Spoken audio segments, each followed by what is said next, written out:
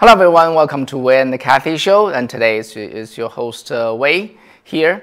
And so Nancy Pelosi is weighing over whether she should or she would be visiting Taiwan in August. If she doesn't go, in my opinion, it will be a major mistake.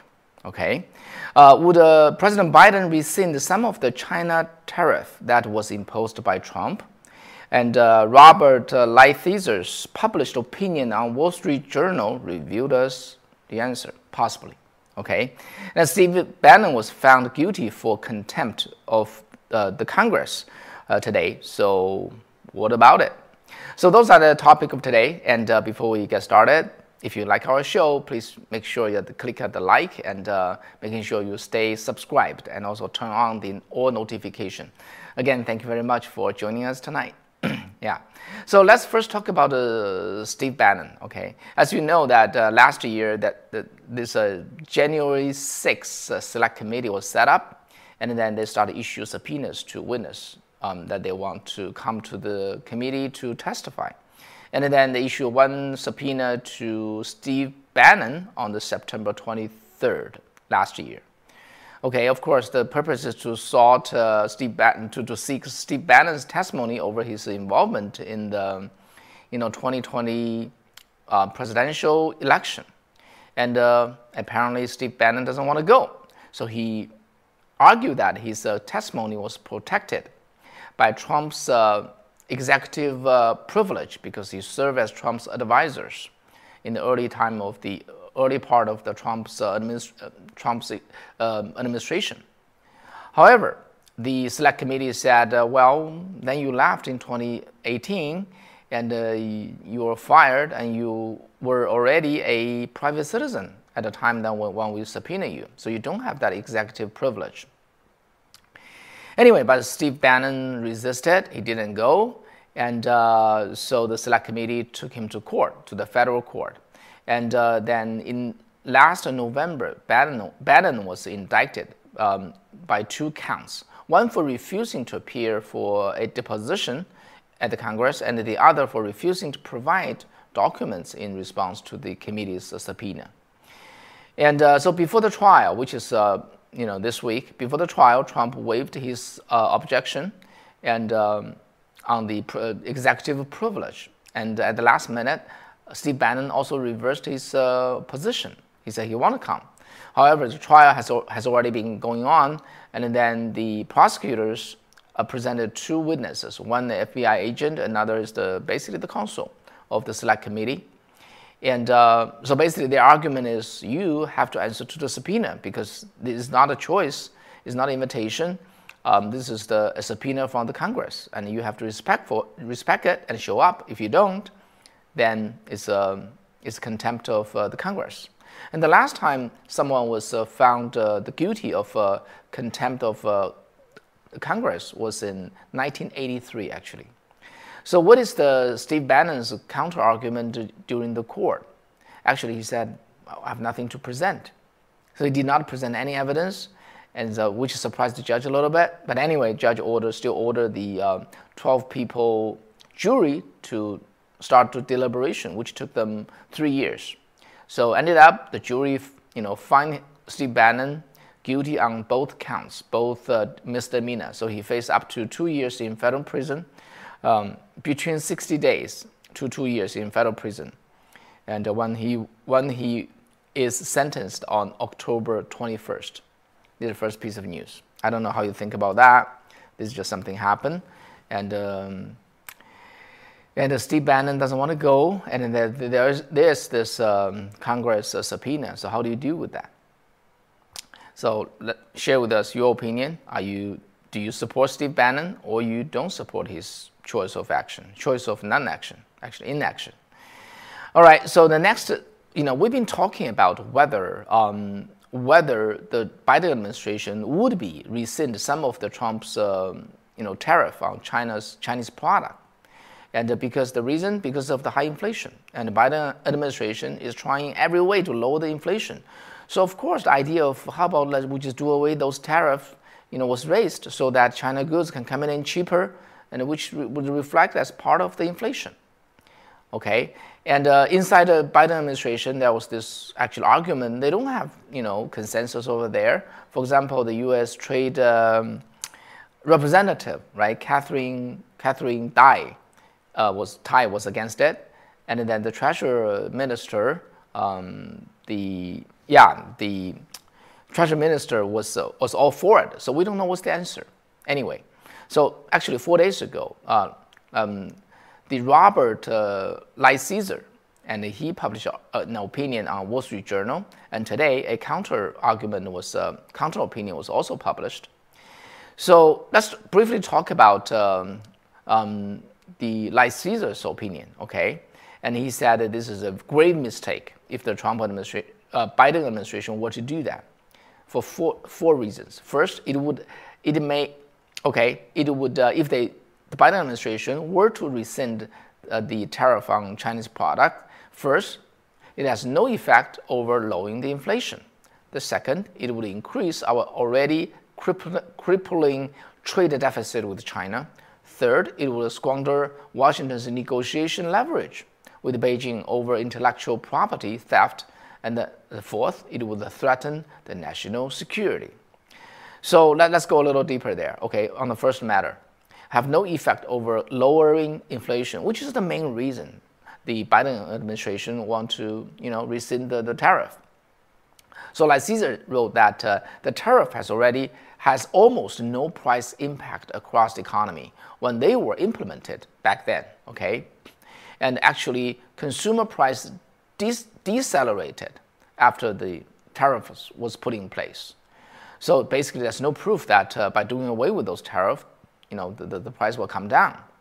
And the second reason, and he said, Chinese imports actually to the U.S. in total make up only 2% of the goods included in the consumer price index.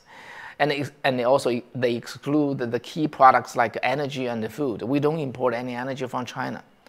We produce food from within. We don't import the food from China either.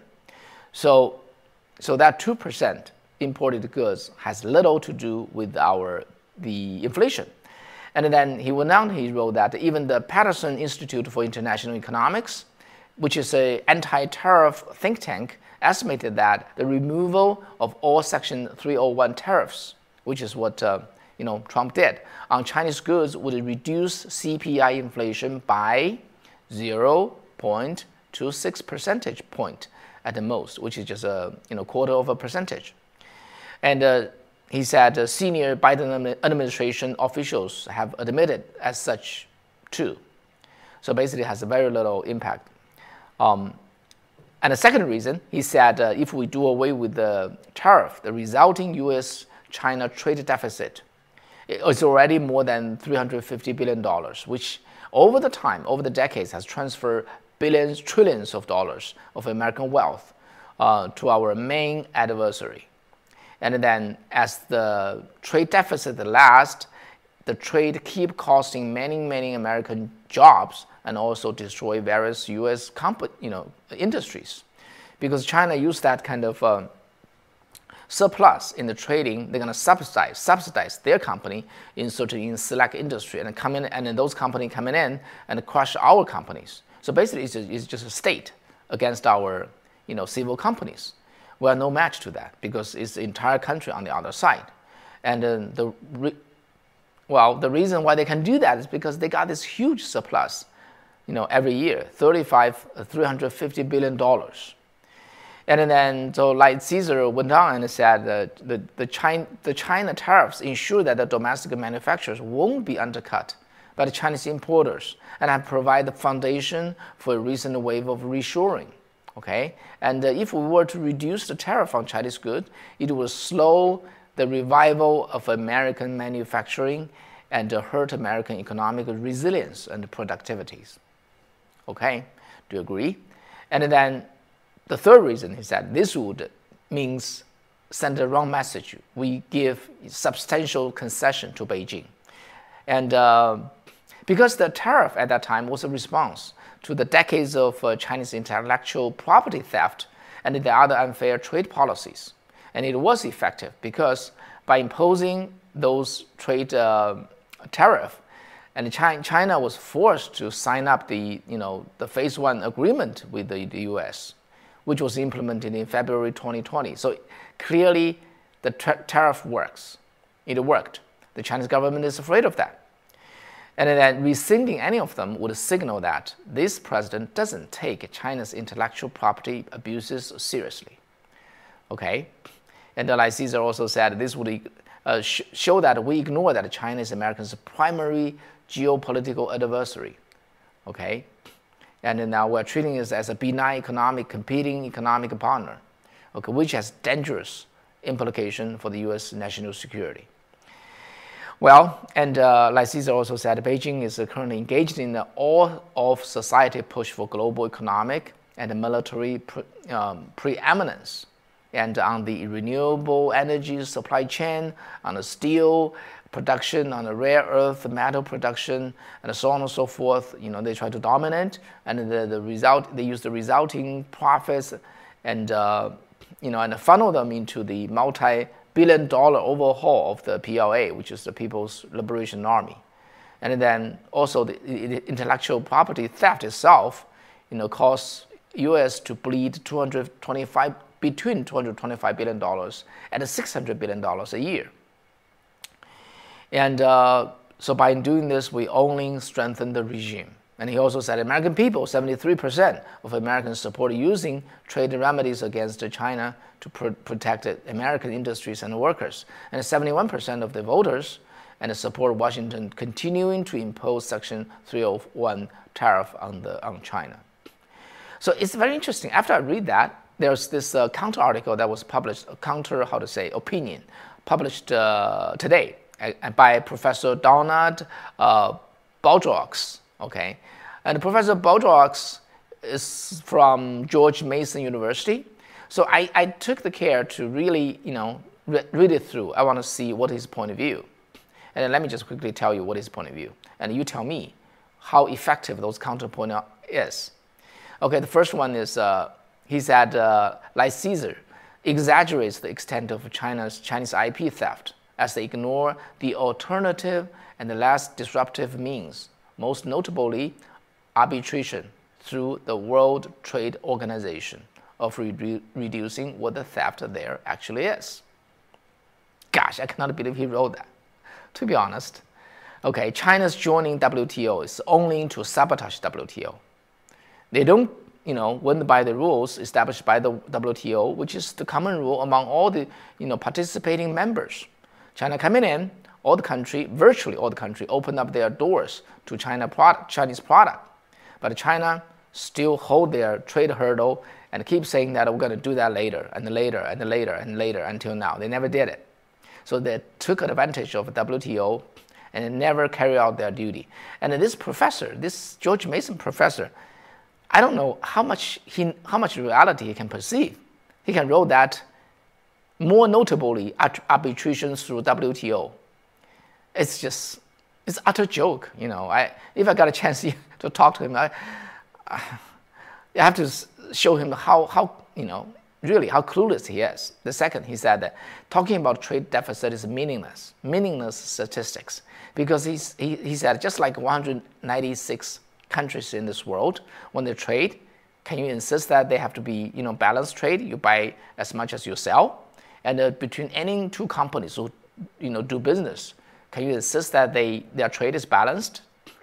He said it's meaningless. There's no point to insist on that. Well, I agree with the professor. If China is a normal country, if China is just like Japan, it's just like Germany, it's like France, like Canada, or even like Mexico, but China is not. China is run by Chinese Communist Party, an evil regime which intentionally de-level the trade, the trade, and create a inherent advantage through subsidizing its company, through raising the hurdles to force the transfer of technology, and so on and so forth. Every of them violate completely the very rule that WTO tried to put it in. And regarding an ill-intentional trade partner, you said trade, balanced trade is not meaningful.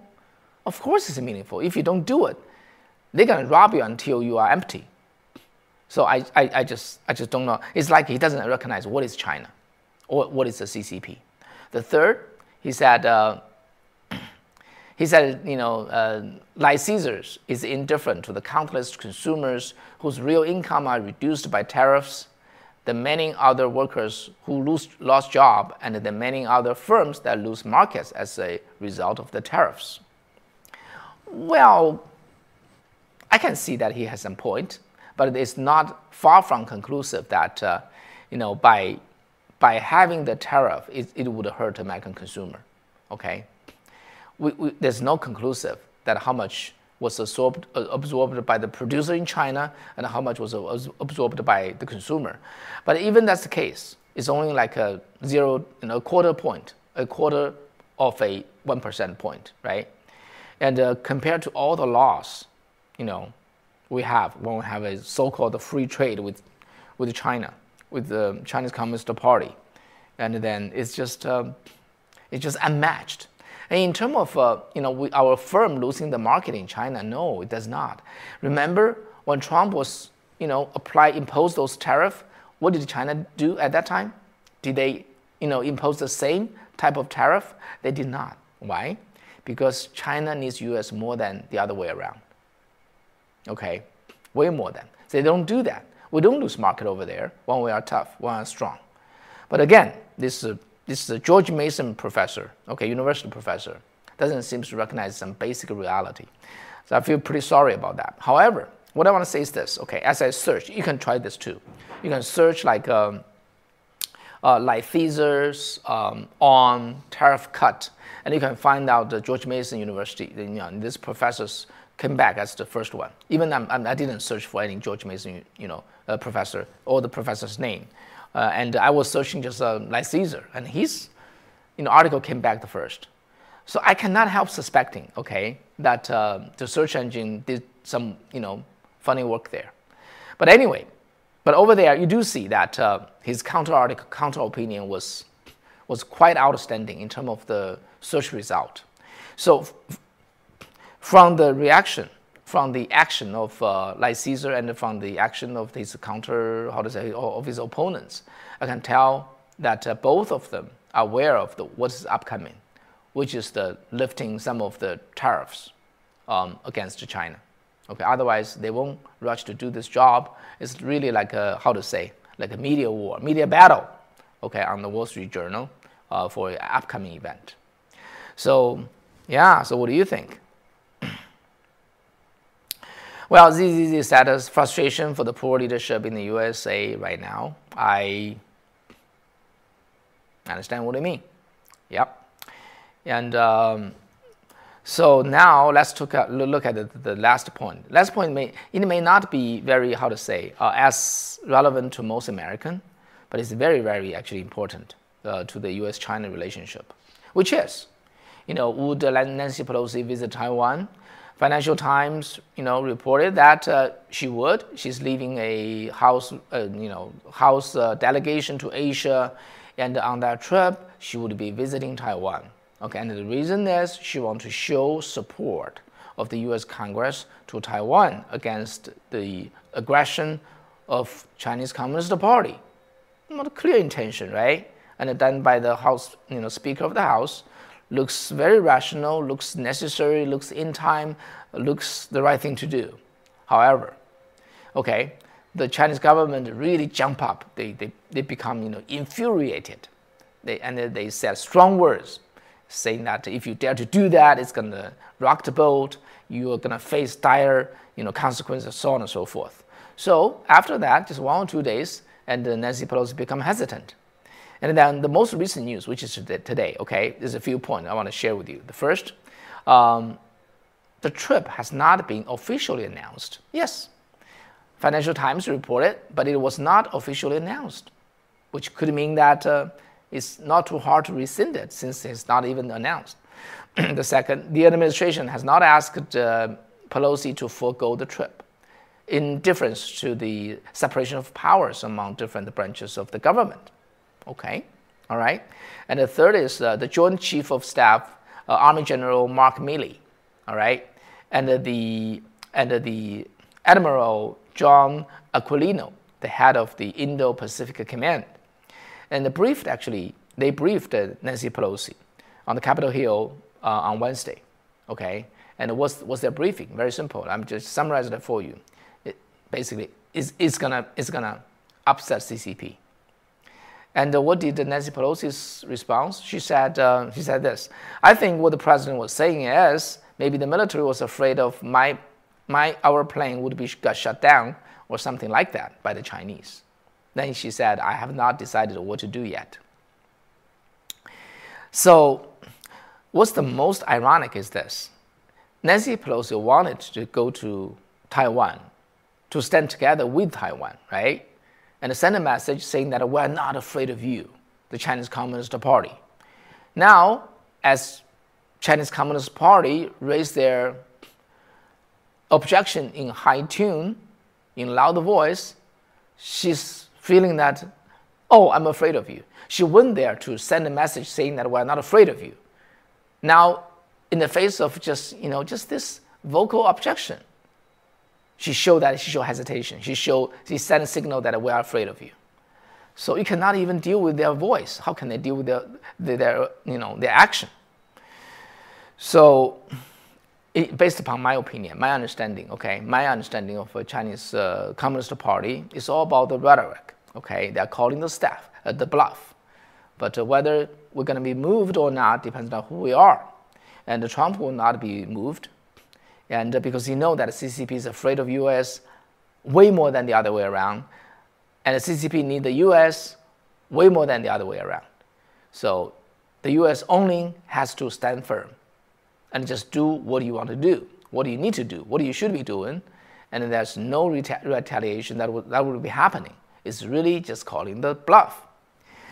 So, but I don't know. Do you think our administration would realize that if there's this widespread reporting, common recognition that Nancy Pelosi were to go to show our, resolve to stand with Taiwan, and then she rescinded her trip a second time if she were to do that? What a shame, right? And the consequence that is very, very dire. Let me tell you why. Because Mike Pompeo said this after, recently, okay, after he left the State Department. He said, I shared with you the night before, strength deters bad guys, weakness begets war.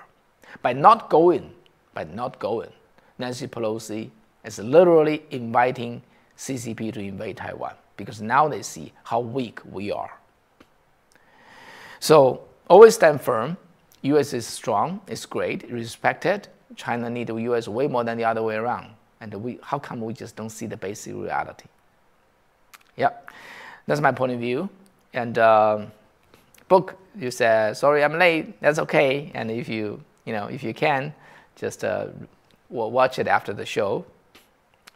It said this administration does not have the spine to face down a mouse. Yeah, you said it I would say in the pretty vivid way. Yeah. So, okay, so that'll be what I want to bring you today. So it's just a very, very, how to say, I won't say sad, it's very interesting, right? We reported to you about what happened in China, the real estate meltdown. And then literally I have another topic which I do not have time to share with you today. I have a feature report about how many rich people in China try to run away. Now, Bloomberg have their report about more than 10,000 rich people in China are running away with $48 billion worth of property, okay? Because after this lockdown, the zero COVID lockdown, policy was imposed and has been imposed, they found however rich they are, they don't even have a way to, to be free from starvation. This is how weak they found they themselves are. So after the lockdown is over, they just try to run away from China. So U.S. and China both racing to the bottom. They're racing to run to the bottom. It's just very, very, very pathetic, right? It's very strange. But this is the reality as we see. Okay, but anyway, with you guys there, with the American people here. We stay informed, we stay vigilant, we stay strong, we stay courageous. I think we'll bring this back. All right, thank you very much. I wish you have a great night and a great weekend. And Kathy and I will be here, and I think next week we'll still do this daily show. Hopefully we can bring worthy information for you to learn, for you to know, and for us to discuss about. Okay, and ZZZ wrote, thank you for the insight, Wei. Yeah, thank you, ZZZ, for being with us. And let me see, out on a limb, you wrote that need to look into the judge references to the 1981 case concerning executive privilege. Well, yeah, okay, that's that's good hint. I have not done that. And rest in peace. Yeah, Ronnie Lu said, rest in peace, Mr. Prime Minister Shinzo Abe. Yes. All right. FHL, you wrote great show, very informative. Thank you very much. Okay, great to have you guys with us. And yep. And I'll see you next time. See you on Monday. Thank you. Take care.